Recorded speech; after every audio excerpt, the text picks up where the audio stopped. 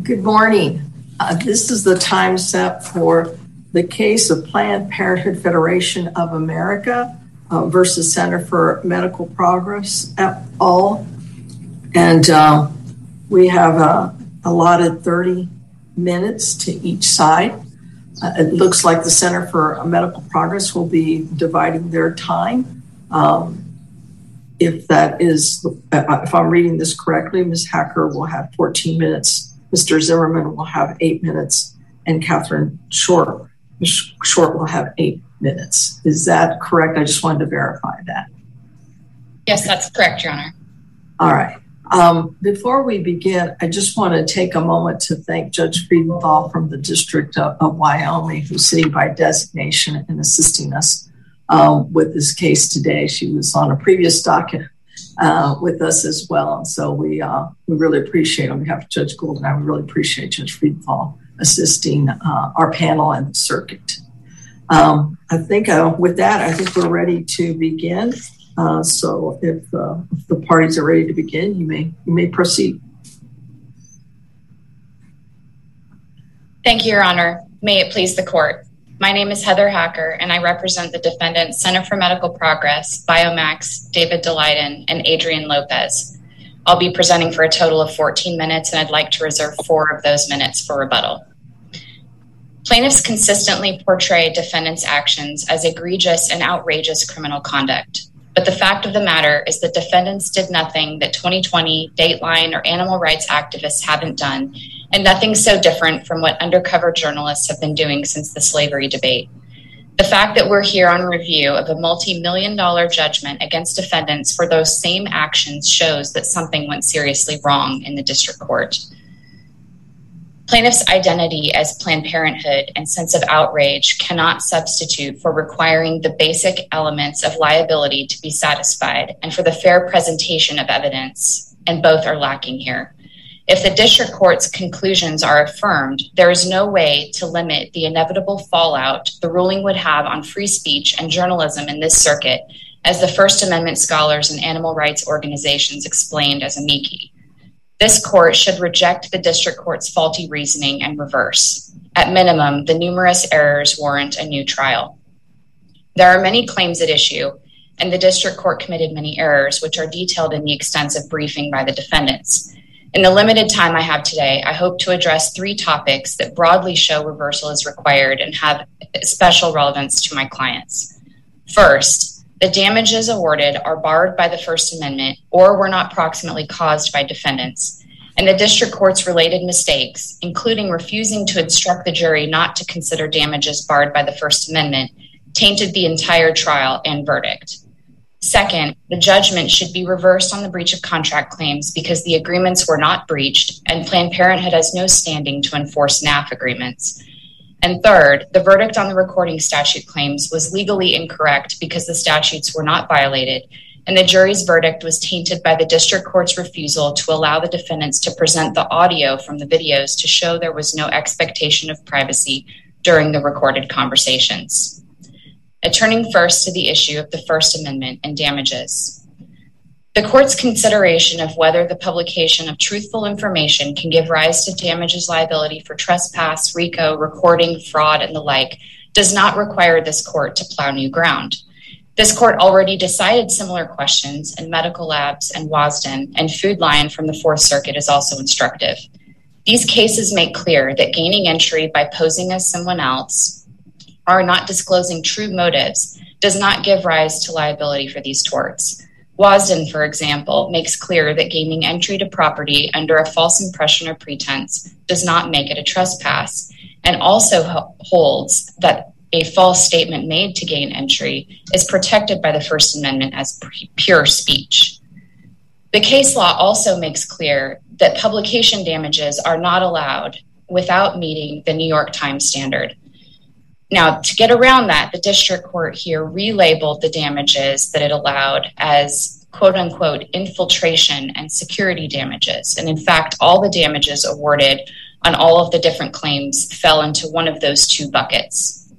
However, these damages are still attributable to publication and were not proximately caused by the defendants. Turning first to the security damages. There's no evidence that anyone required additional security because of CMP or Daleiden or any of the other defendants. In other words, the defendants were no threat to the plaintiff's employees who received the security services. They never acted in a threatening manner. They never threatened them at all. Rather, Planned Parenthood believed that there was a threat from third parties who were reacting to the publication of the video. Those damages were clearly caused by publication and are not allowed under the First Amendment. Now, the entry damages are what the district court called infiltration damages. Can I ask you a question, Ms. Hacker? I think if I understand your briefing correctly, you propose that we adopt a rule that all damages stemming from the publication here are barred by the First Amendment. Is that what you're arguing? I think that is what the case law holds, Your Honor, the Hustler case in particular from the Supreme Court. And so what about cases such as Cohen and I think it's Diedemann, which it seems like focus on or tell us that reputational or emotional damages are barred by the First Amendment, while economic damages are not. Can you help me with that? Yes, Your Honor. The district court also picked up on that distinction between economic or reputational damages, but I think it's actually a false distinction because certainly reputational damages can be economic. I think the better way to read Cohen, especially in light of Hustler, is to look at what it says about causation. In Cohen, the damages were caused directly by the breach of a specific promise not to publish. They weren't simply based on public reaction as they were in Hustler. Now, Cohen doesn't apply here for 4 reasons. First, there was no promise not to publish here. Second, even if there was, there could only reasonably be one from the NAF agreements, and that wasn't broken because the videos from the NAF conferences were never published. Third, the security needs were, again, not caused by Daleiden or CMP. And fourth, the infiltration did not cause harm because it didn't cause the lack of security. Daleiden's actions may have highlighted that for Planned Parenthood, but those conditions were not caused by Daleiden, and therefore Planned Parenthood's decision to upgrade the security was not proximately caused by him.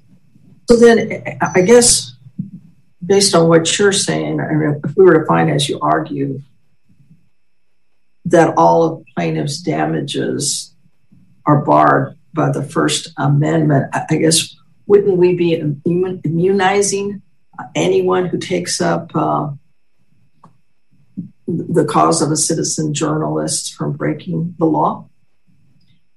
No, Your Honor. I think that if you would have to be, I think the right way to look at it is that it wouldn't immunize anyone from breaking the law, but it does protect free speech by allowing for damages caused by publication. So, a reaction to speech or the speech itself, that because that has such high public value as reflected in the Supreme Court's opinions, that should be protected.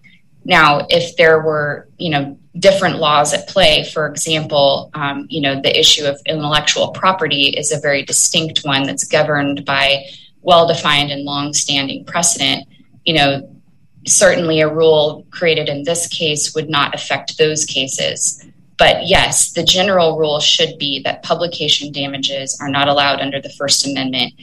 But secondarily, at minimum, damages have to be proximately caused by whatever breach or violation you're talking about here. And that also is not present in this situation.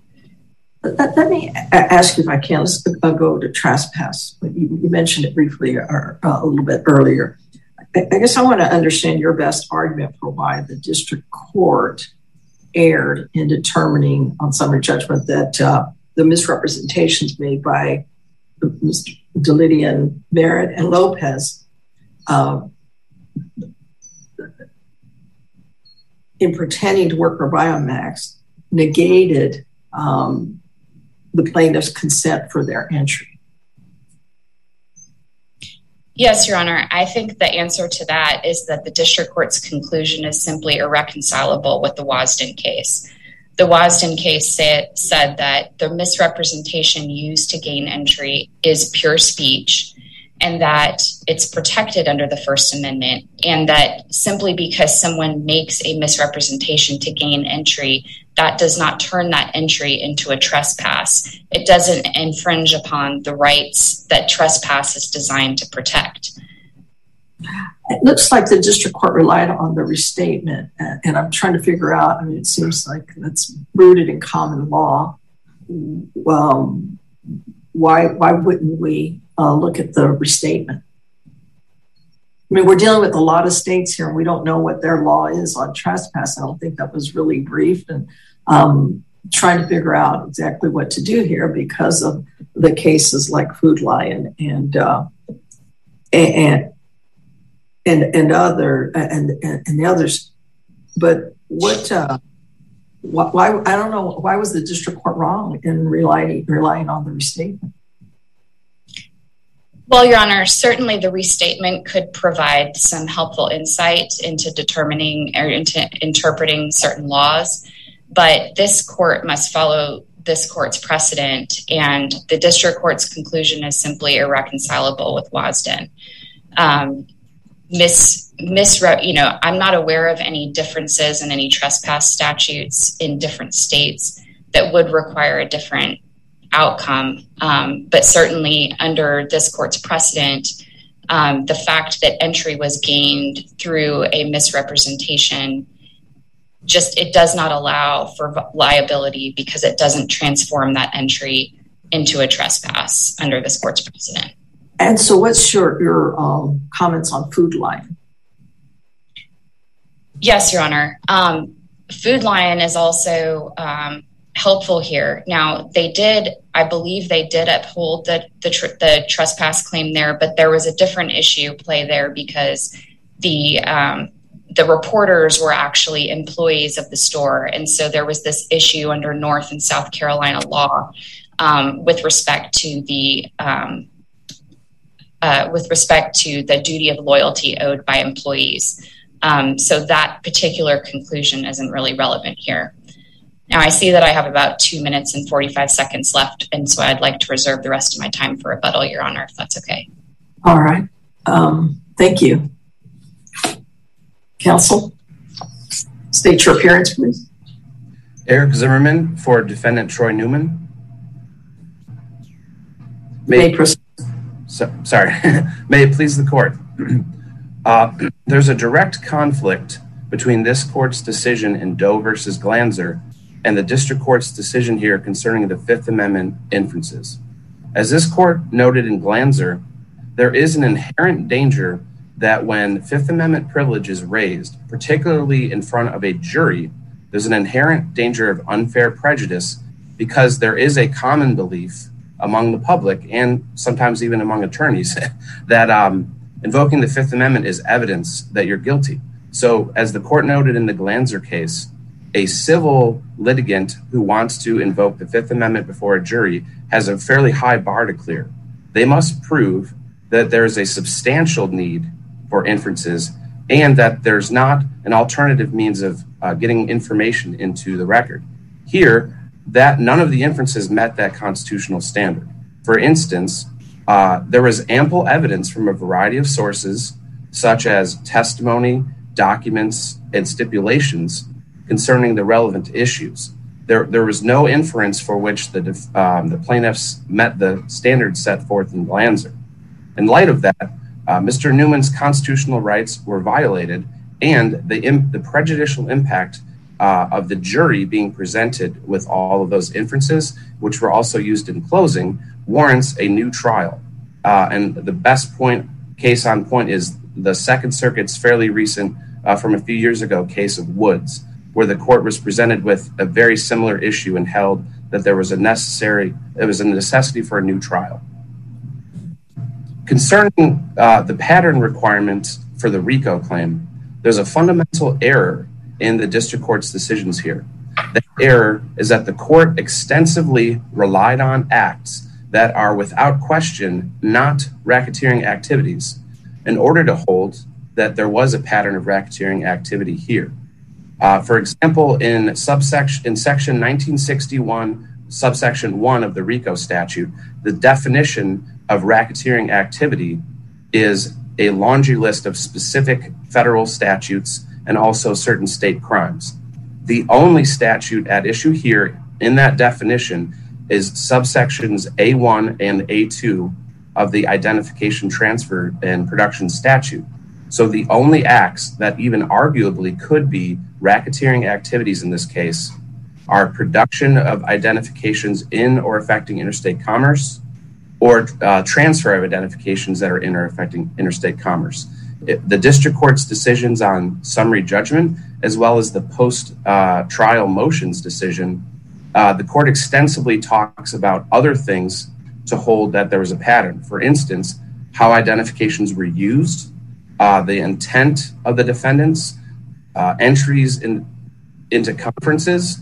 Well, I guess, Mr. Snow, why isn't it enough that the transfer and production of the false identifications enable the defendants to attend conferences in various states as commercial exhibitors?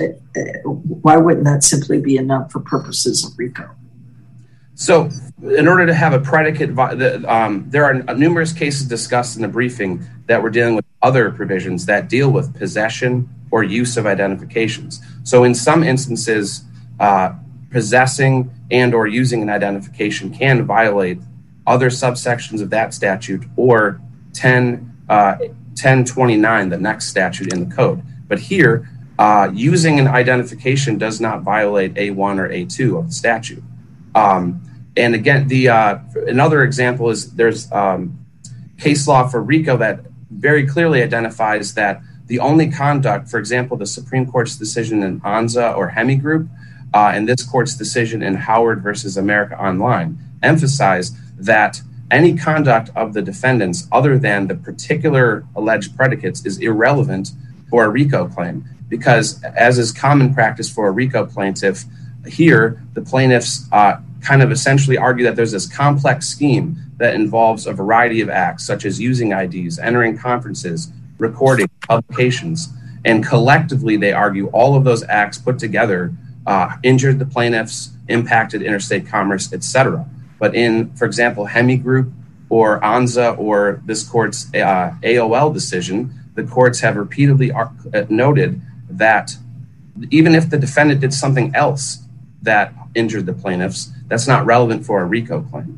So entering into a conference by showing an identification for a few seconds is not a production of that ID or a transfer of that ID that's in or affecting interstate commerce.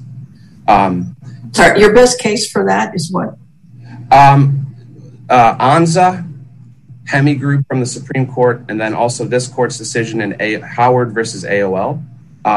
Essentially, in all of those cases, there was a certain set of acts that were arguably under a predicate statute, and then the plaintiffs argued that those predicates were part of a bigger plan or a bigger scheme that involved other acts, and they argued that this court or the Supreme Court should consider all those acts collectively. But in those decisions, the court said the proper reference point under the statute is solely the alleged racketeering activities. And even if the plaintiffs were injured by something else, they may have claims or they can bring claims under other theories like a tort theory or a contract theory.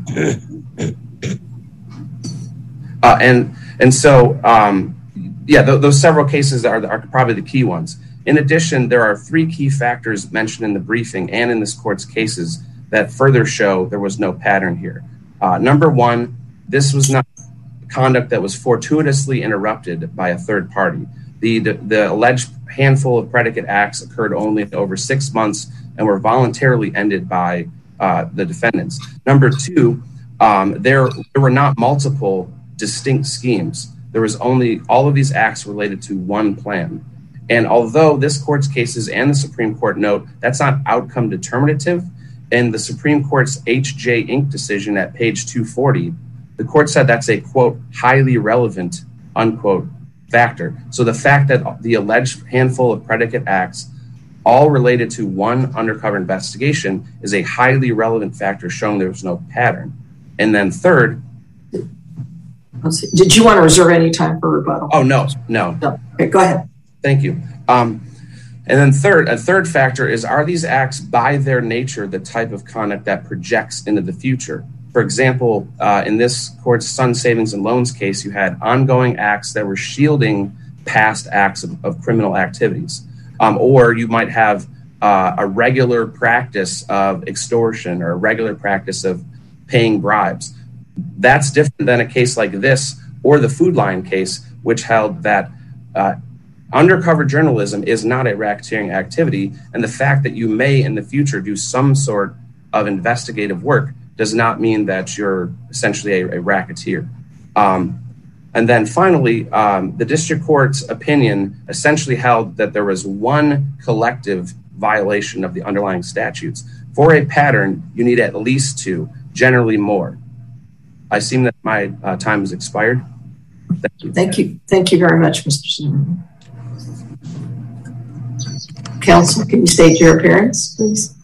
Yes. Good morning, Your Honor. Catherine Short for Defendant Alvin Romberg, and I'd like to reserve 4 minutes of my time.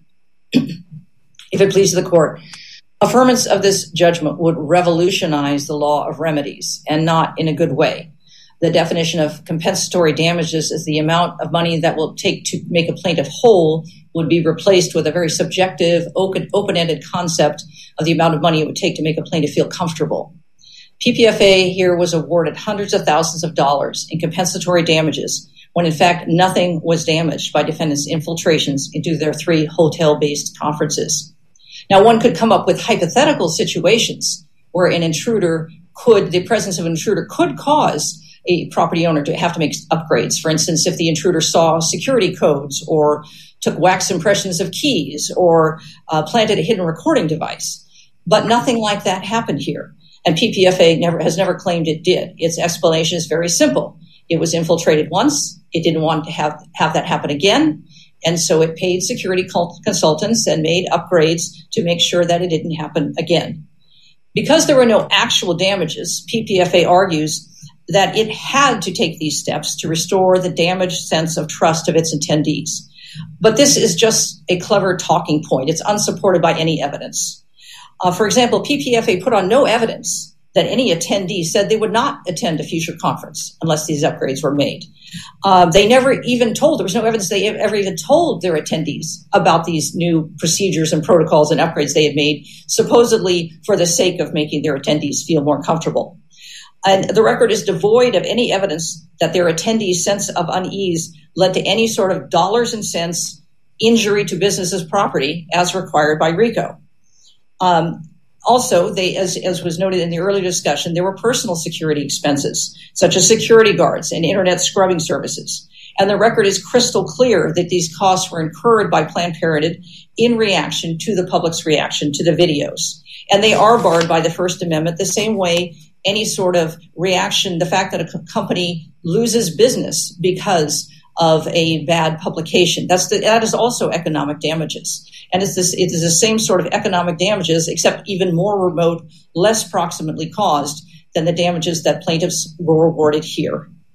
Both of these categories of damages should have been eliminated as a matter of law at the summary judgment stage, and review of the damage award should be de novo. And because there were no allowable damages, judgments must be entered for the defendants on the RICO, fraud, and breach of contract claims, as well as on the federal recording claims, which is contingent on the RICO claims. And the court compounded the error, even if this court were to agree that there were some compensatory damages, something that wasn't barred by the First Amendment, the court would still have to reverse the judgment here because of the lower court's prejudicial error in not instructing the jury that it could not award damages based on publication. And that's another error reviewed de novo because the court also instructed the jury that the First Amendment was not a defense to any claim here. The jury heard multiple times that the videos the defendants posted online had frightened Planned Parenthood staff. They heard outrageous hearsay testimony about doctors allegedly being threatened after the videos came out. It also heard the judge repeatedly overruled defense objections to this testimony coming in. A reasonable jury could not know that they should disregard that testimony about the reactions and consequences of the videos in reaching their verdict on damages. And the court's failure to give an instruction about publication damage requires reversal of the verdict on all the damages claims. Finally, the court erred in erroneously admitting irrelevant, extremely prejudicial testimony about, quote, the history of anti-abortion terrorism. The jury heard about bombings and arsons and murders committed by people completely unrelated to anyone in this case, other than the fact that they opposed abortions, like the defendants opposed abortion. This irrelevant testimony was so prejudicial that it necessarily denied the defendants a fair trial and mandates reversal of the entire verdict. Thank you. All right. Thank you, Ms. Sharp. Counsel, Mr. Perdue, would you like to state your appearance, please? The clerk asked me to wait until the... Oh, I'm sorry. Yes. Fixed. Thank you. Yeah.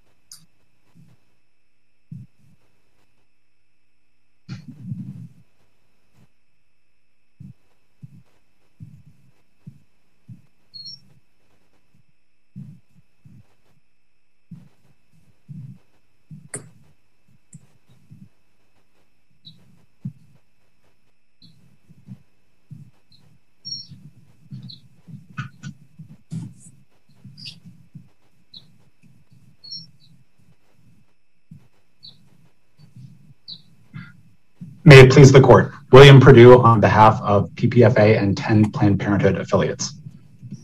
Your Honors, this case is not about abortion, it's not about fetal tissue donation, and it's not about free speech either. This case is about a calculated, long-running conspiracy by the defendants to, quote, destroy the evil Planned Parenthood empire. From the other side today, the court has heard a lot of assertions and a lot of rhetoric, but not a lot about the evidence presented during the 6-week trial in this case, which included 34 witnesses and 294 exhibits, including 70 video clips. That evidence, which was largely undisputed, showed that the defendants created fake identities and a fake company, lied to infiltrate conferences and clinics across the country, ignored binding contracts, and made hundreds of hours of secret recordings without consent.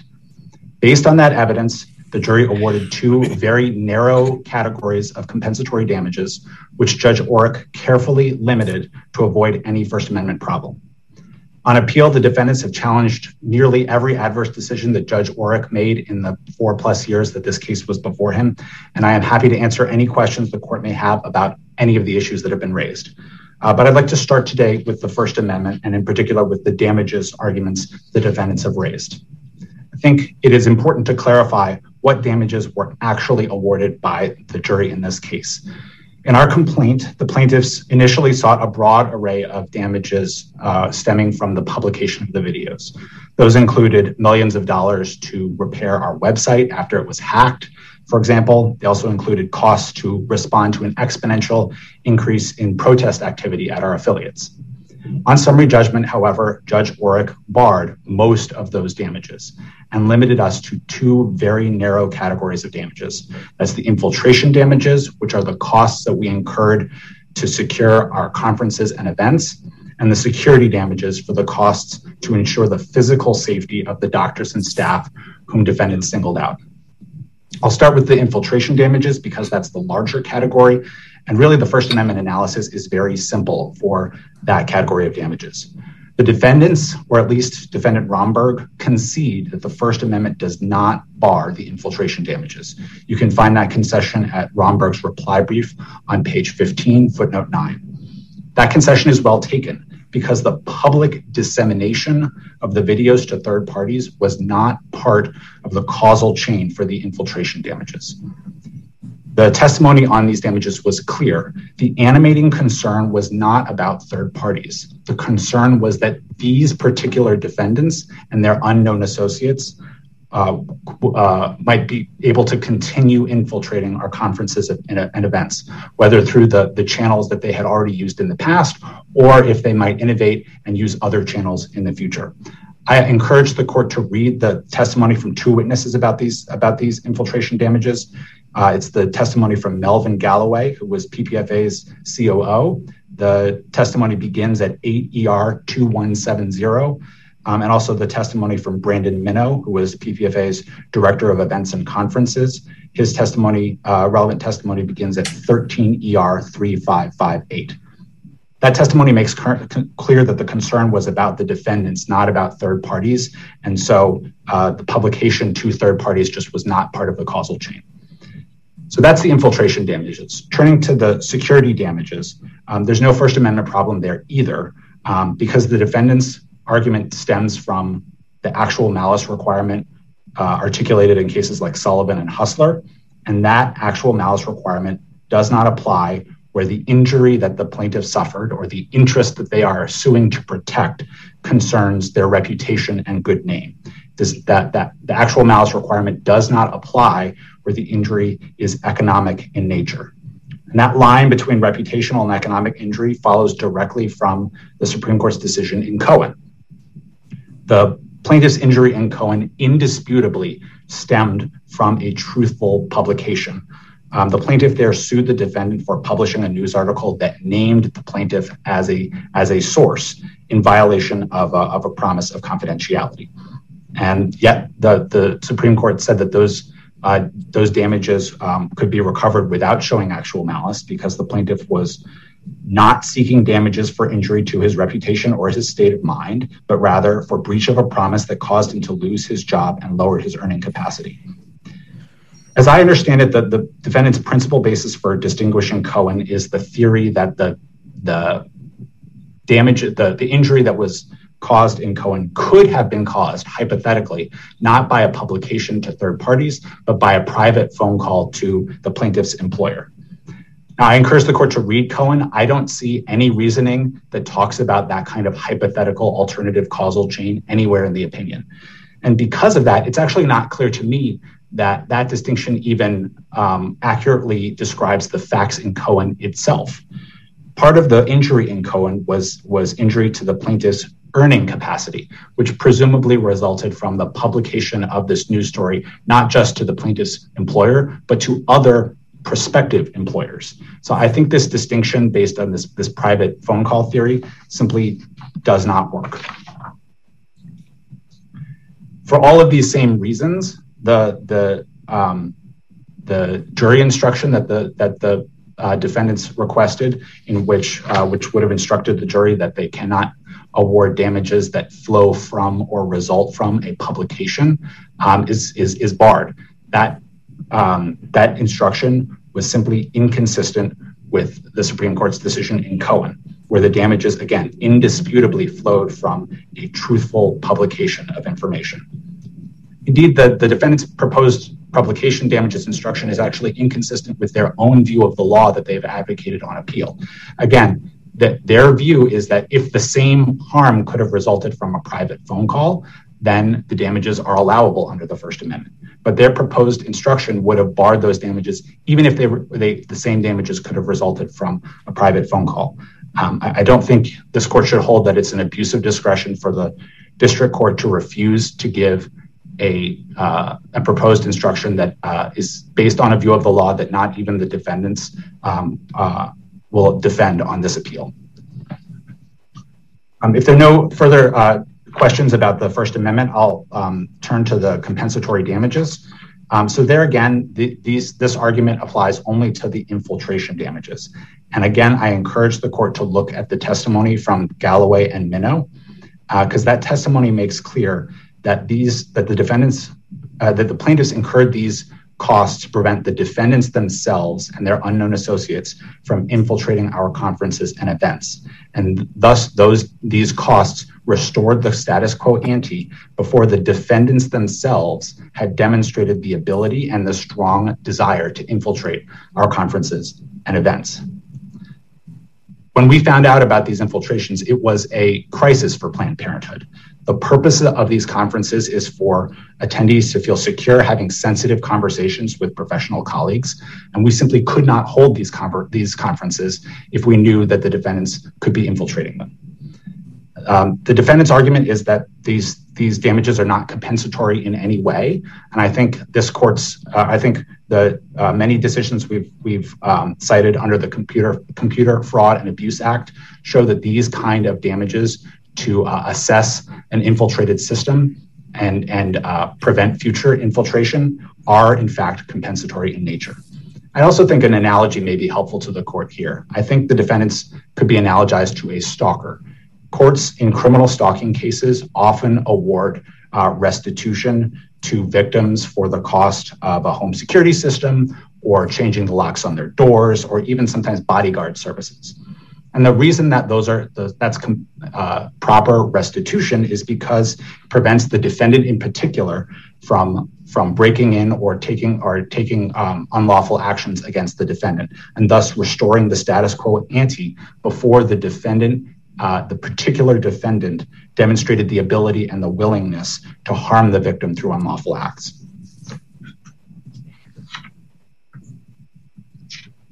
Judge Murguia also asked a few questions about the trespass claim. And I'd like for you to address that if you could. I'm happy to. So first of all, the court doesn't need to reach the trespass claims if you affirm under RICO. But if you do get to these trespass claims, this is a paradigmatic case of trespass by misrepresentation. Do we not get to the trespass claims even though the district court seemed to rely on trespass or refer to trespass for the basis for the injunction? That's a good point, Your Honor. I was referring to damages, but the court... Yes, no. So I want you to talk about damages, but isn't it also tied to the injunction? Yes, it is. Thank you, and I appreciate the clarification. This is a paradigmatic case of trespass by misrepresentation. I think everybody agrees that the plaintiffs would not have let the defendants in if we knew who they were. This is not a case where plaintiffs allowed entry to a broad category of any member of the public who was willing to pay the entrance fee or who wanted to or was interested in learning about Planned Parenthood or the services we offer. These were secure, limited attendance events in which we granted entry only to specific registered, vetted invitees. And so that was an exercise of our right to exclude from our property, and their lies impaired our right to exclude. All of the cases that the defendants lie on involve, or most of the cases they rely on involve cases where the property is open to a broad category of invitees, and that anybody within that category was free to enter. This is not that kind of case. We did not extend an invitation to just anybody. We extended to particular people whom we vetted. So you think that distinguishes Desnick, here from this case? That does distinguish this case from Desnick, absolutely.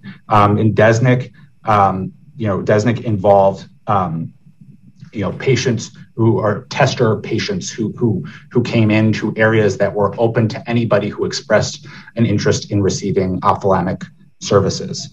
I think the key part of Desnick is there's a line in Desnick where it's a decision from Judge Posner that has a lot of explanation, and there's some really key explanation in there. There's an example given where if a busybody were to gain entry to a house by pretending to be a meter maid, the Desnick said it would be obvious that that's a trespass because you're extending entry to a particular person who stated that this is why I'm coming in, this is who I am.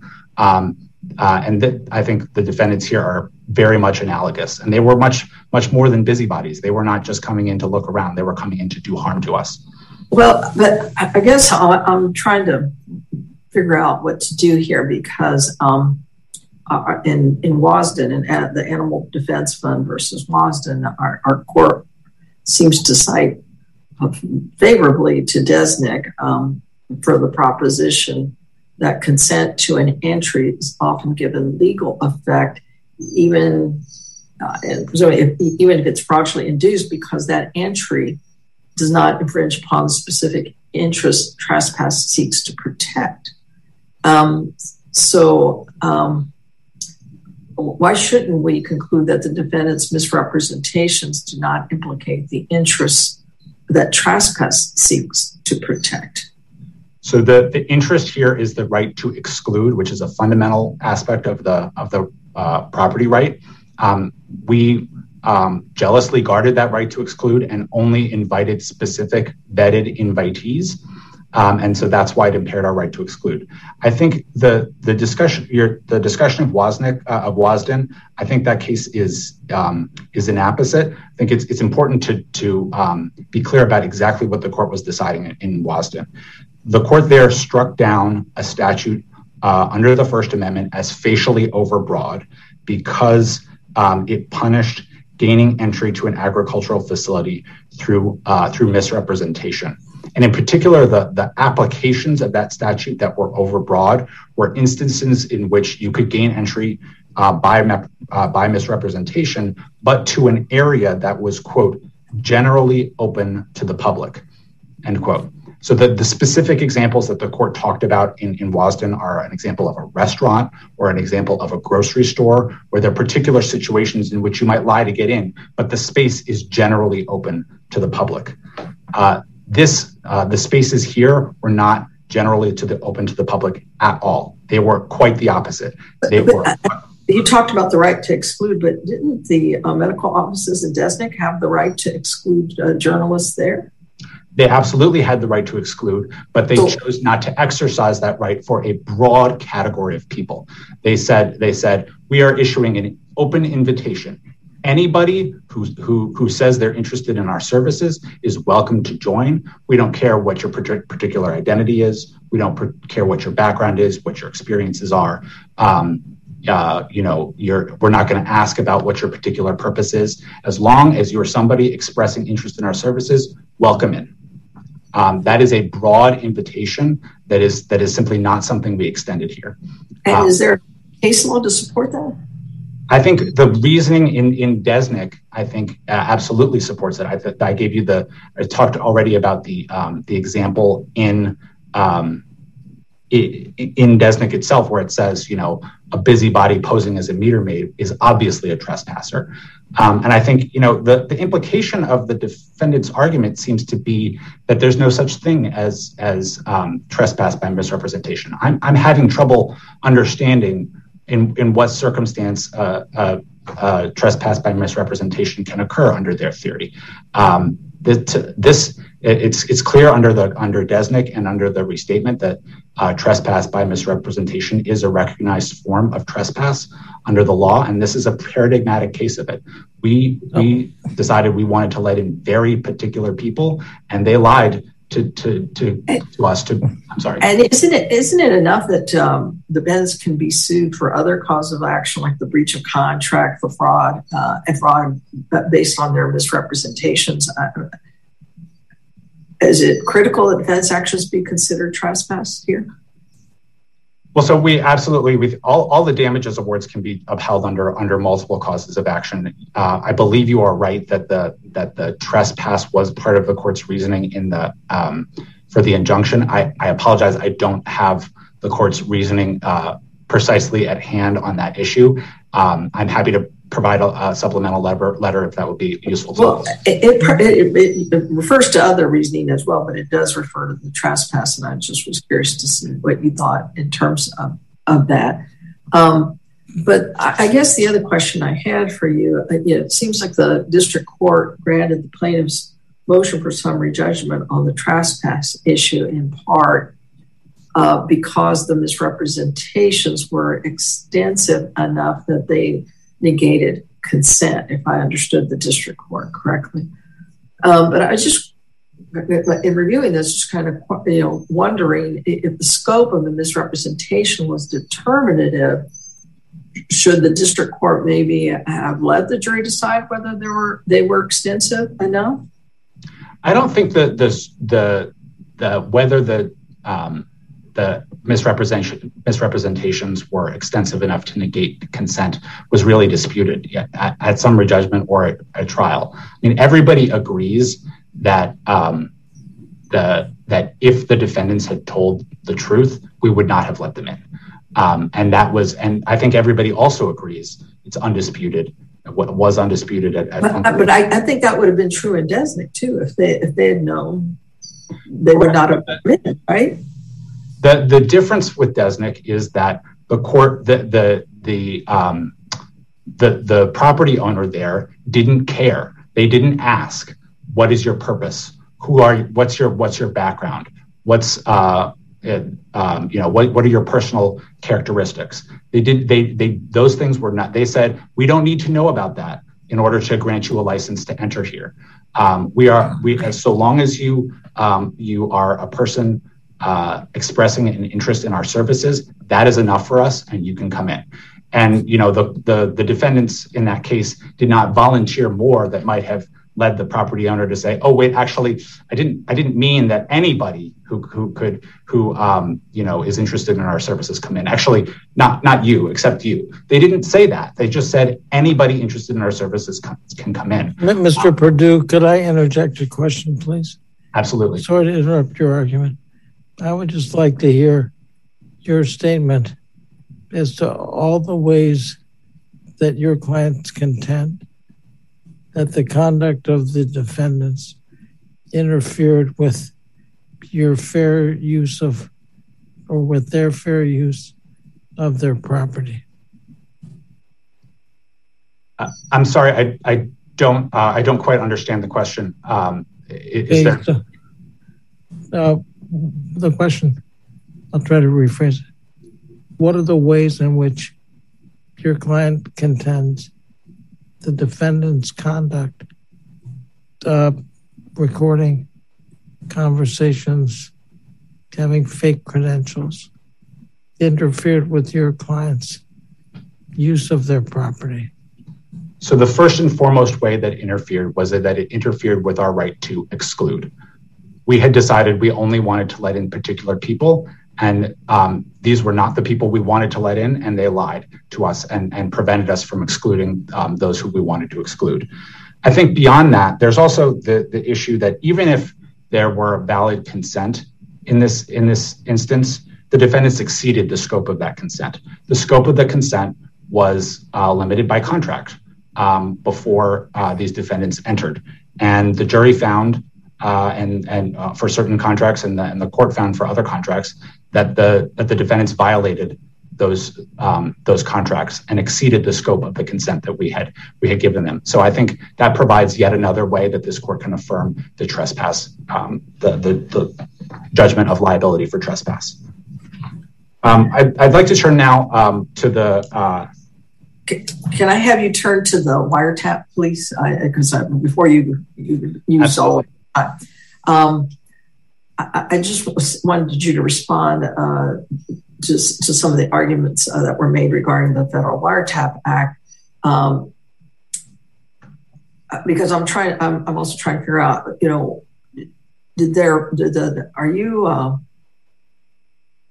I guess, is it fair to say that defendants made their recordings to publish damaging videos about Planned Parenthood, which is not a tort? So I'm happy to explain exactly how the federal recording statute claims work. So the federal wiretap statute has an exception to its one-party consent provision where quote, the communication is intercepted for the purpose of committing any criminal or tortious act. Here, what the jury found is that the defendants recorded in furtherance of the RICO conspiracy, and violating civil RICO is both a crime and a tort. And substantial evidence supports that finding by the jury. To begin with, obviously, finding about what the defendant's purpose is a classic quintessential jury question. And there was substantial evidence to show that the recordings were integral to the RICO conspiracy. For one thing, I think there are two main ways in which they were central here. One is they were just the centerpiece of the enterprise, of the RICO enterprise, whose goal was to harm us. But beyond that, I think it's also important for the court to recognize that the recordings were also part of how the RICO enterprise sustained itself, how the recordings were part of how the enterprise fundraised and they use the videos to fundraise both before and after they release the videos publicly. It's also part of how the RICO enterprise recruited new members. The videos were an integral part of how they... I think I have a sense of the enterprise, but I guess my more pointed question, what was the separate crime or tort that would have been the purpose of the wiretap recordings that's required to be shown and supported here? So the crime or tort is violating civil RICO. That is a statutory tort, which depends on an underlying criminal violation. So that is the crime or tort that the recordings were furthered. Now, I think part of the issue here is that I will grant you that the temporal pattern here is different than in the paradigmatic case of say blackmail, where you record and then you use the recording for the purpose of committing blackmail afterwards. So what did the recordings? Sorry to interrupt you. What did the recordings have to do with the defendant's alleged pattern of racketeering through producing and transferring false IDs? Because that's what you allege is in your pleading with respect to the RICO enterprise. Absolutely. So the important piece about the RICO enterprise is that it is an ongoing. It is an ongoing tort. It is not something that happens at a particular moment in time, especially in this kind of case where we allege open-ended continuity, and that is how we establish the pattern. So the evidence we presented and that the jury credited is that the defendants produced and transferred fake IDs on multiple occasions, and that there was a threat of continued future criminal activity, continued acts of racketeering. And the recordings were an integral part of that threat of future continued criminal activity. And part of the reason for that is that the recordings were how they fundraised, how they got money to be able to continue to engage in acts of racketeering in the future. It's also how they recruited new members into the conspiracy. This is particularly relevant to defendant Lopez. The recordings were how he was initially brought in by transcribing the recordings. He viewed the recordings and was kind of persuaded to join the conspiracy through the use of the recordings in that way. And thus the recordings were part of how the enterprise sustained itself into the future and how it presented a threat of continuing criminal activity into the future. Counsel, could you, if I might interrupt you, I'd like you to go back to a point you were beginning to make about the temporal pattern, because for me, this argument feels circular in terms of RICO, the wiretapping, and then the underlying tort, and for the purpose of violating RICO. What do we do with the circularity of that? Is it just the nature of RICO being a ongoing pattern, federal statute, or don't let me interrupt you any farther? Yes, I think your question, I think, gestured in the direction that we are suggesting, which is that because RICO is an ongoing tort or crime, and part of the element of it is that it must present this risk, this threat of continued future criminal activity. So the temporal pattern here is you have the acts of transferring and producing the IDs before recording, then you have recording, and then you have the continued threat of continued acts of racketeering after the recordings, in part because of the recordings. The recordings are part of what make that threat of continued criminal activity in the future real. Because what's the threat of the criminal activity there, though? So the criminal activity that is part of the gloss on the word pattern of racketeering activity in the RICO statute. So the RICO predicate acts have to form a pattern. There have to be at least two of them, and they have to be related to one another and be continuous in some way. Here we showed open-ended continuity, which is continuity where there's a threat of continuing criminal activity into the future. And the recordings here were an integral part of how the past acts of producing and transferring these IDs presented a threat of continuing criminal activity into the future. It seems, and I'm going to ask this question again, that the defendants made the recordings, or at least is what you were also trying to convey, that the defendants made their recordings to publish damaging videos about Planned Parenthood. That is absolutely one of the purposes, but that's not a tort. It's not, but the jury was not required to find that the purpose of committing any criminal or tortious act was the only purpose of the videos. They were just required to find that it was a purpose.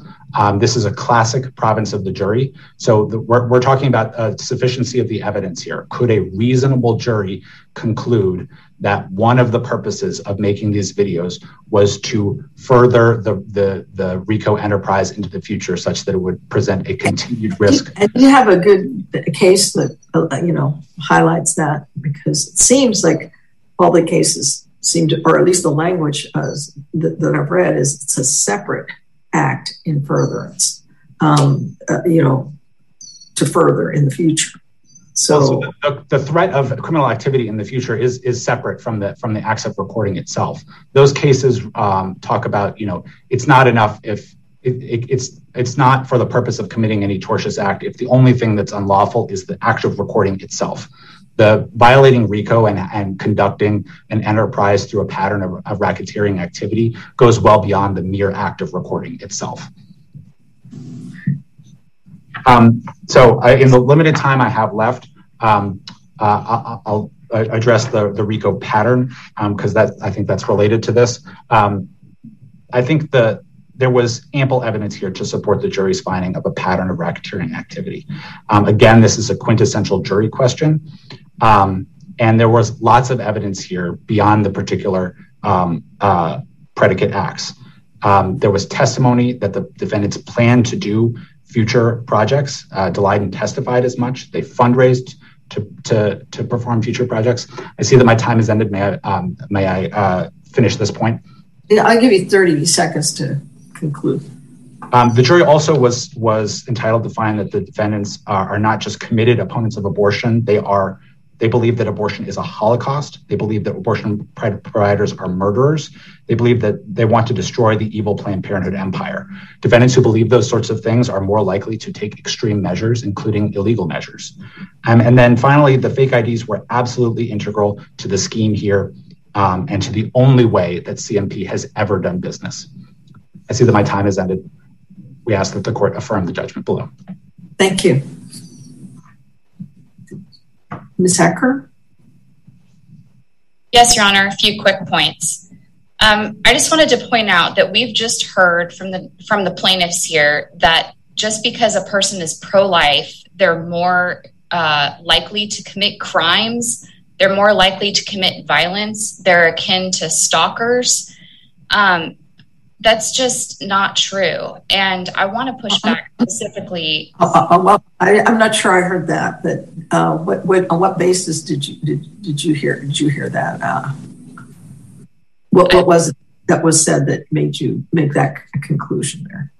That was what Mr. Perdue just said in terms of the fact that the defendant's pro-life beliefs made them more likely to commit crimes.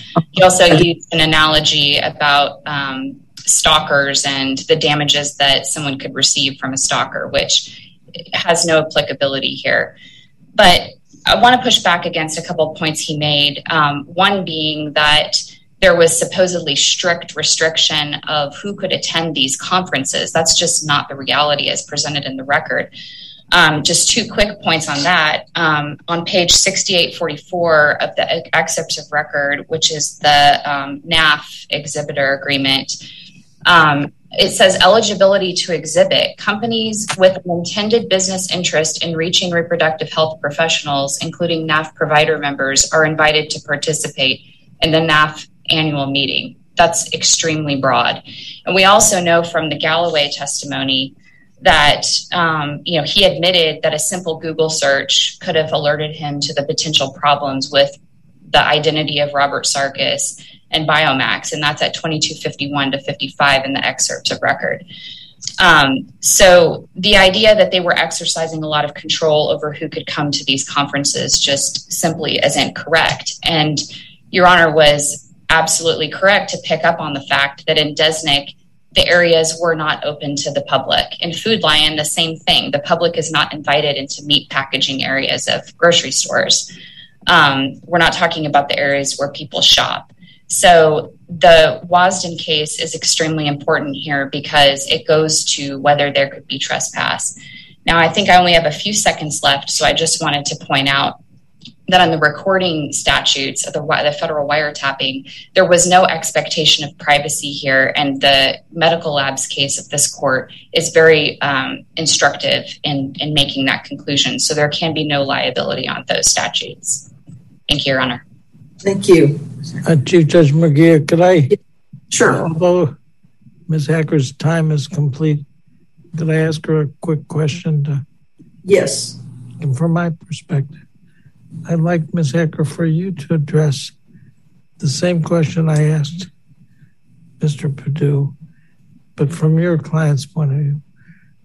What's your basis for contending that your clients did not in any way restrict the fair use of the plaintiff's property?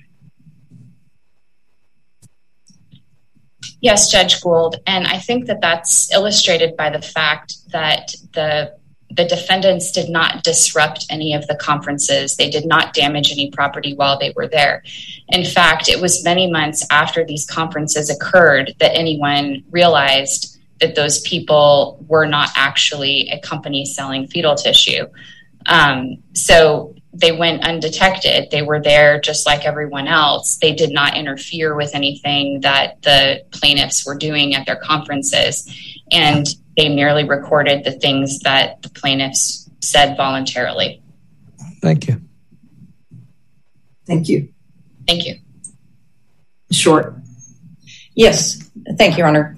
Mr. Perdue justified the award of the compensatory infiltration damages here with only 2 citations. He cited the Computer Fraud and Abuse Act, which is a federal statute which has its own remedies, and which remedies were created specifically to enhance what the common law allows. It's specifically because the common law does not allow for damages for anticipated harms or for investigations or for upgrades, that Congress enacted the Computer Fraud and Abuse Act. You cannot cite that as specifically because this circuit has specifically held that we construe a statute as displacing a substantial portion of the common law only where Congress has clearly indicated its intent to do so. That is U.S. v. Nosol 676 F3rd F54. So, and that was specifically talking about the CFAA. It was not intended to displace the common law on damages.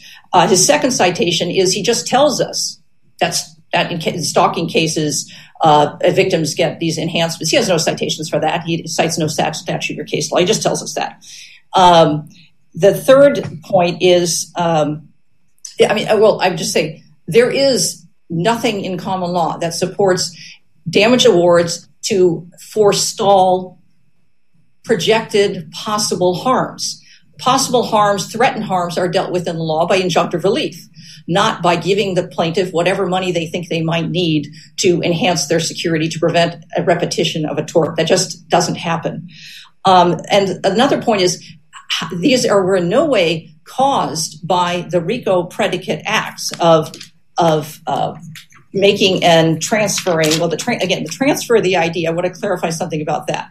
The transfer of the ID simply means the transfer from Mr. DeLayden to his co-investigators. It is not the use, the showing of an ID to someone at an exhibit table or at a registration table at one of these conferences. Judge Orrick himself he said he was not buying that argument, that merely showing the ID constituted a transfer. So we're to have the limited number of the production, and then the inter-team transfer of these IDs was the only predicate acts. And so then you look to the personal security damages. Whether or not those are, I think they are clearly First Amendment, barred by the First Amendment. But let's just look at them from a proximate cause stand for? They make the IDs. They show the IDs. They enter conferences. They meet people. Let's just take Mary Gatter. Mary Nucatola introduces Dalyden to Dr. Gatter. Gatter meets late for lunch. A recording is made. The recording is published. There's a reaction. Phone calls come into Planned Parenthood. The CEO decides to hire personal security. It is precisely because of that extremely long chain of events that the district court said he was not going to allow damages for third-party reactions, because that's what we're talking about. The personal security damages are based on third-party reactions to videos, which themselves only came out after a long chain of circumstances, many steps removed from the production of the ID. And I would also like to, I agree with Ms. Hacker that there was sort of a drive-by allusion to the prejudice argument that Judge Orrick allowed extremely prejudicial testimony about completely unrelated acts by completely unrelated parties that undoubtedly prejudiced the jury against these defendants. Thank you. Thank you. Thank you all very much. I really appreciate the oral argument presentations here today. Ms. Hacker, Mr. Zimmerman, Ms. Short, and Mr. Perdue. Thank you for articulating and representing your clients here today. The case of Planned Parenthood Federation of America versus Center for Medical Progress is now submitted, and we are adjourned. Thank you. Thank you. Thank you, Your Honor. Thank you. This court for this session now stands adjourned.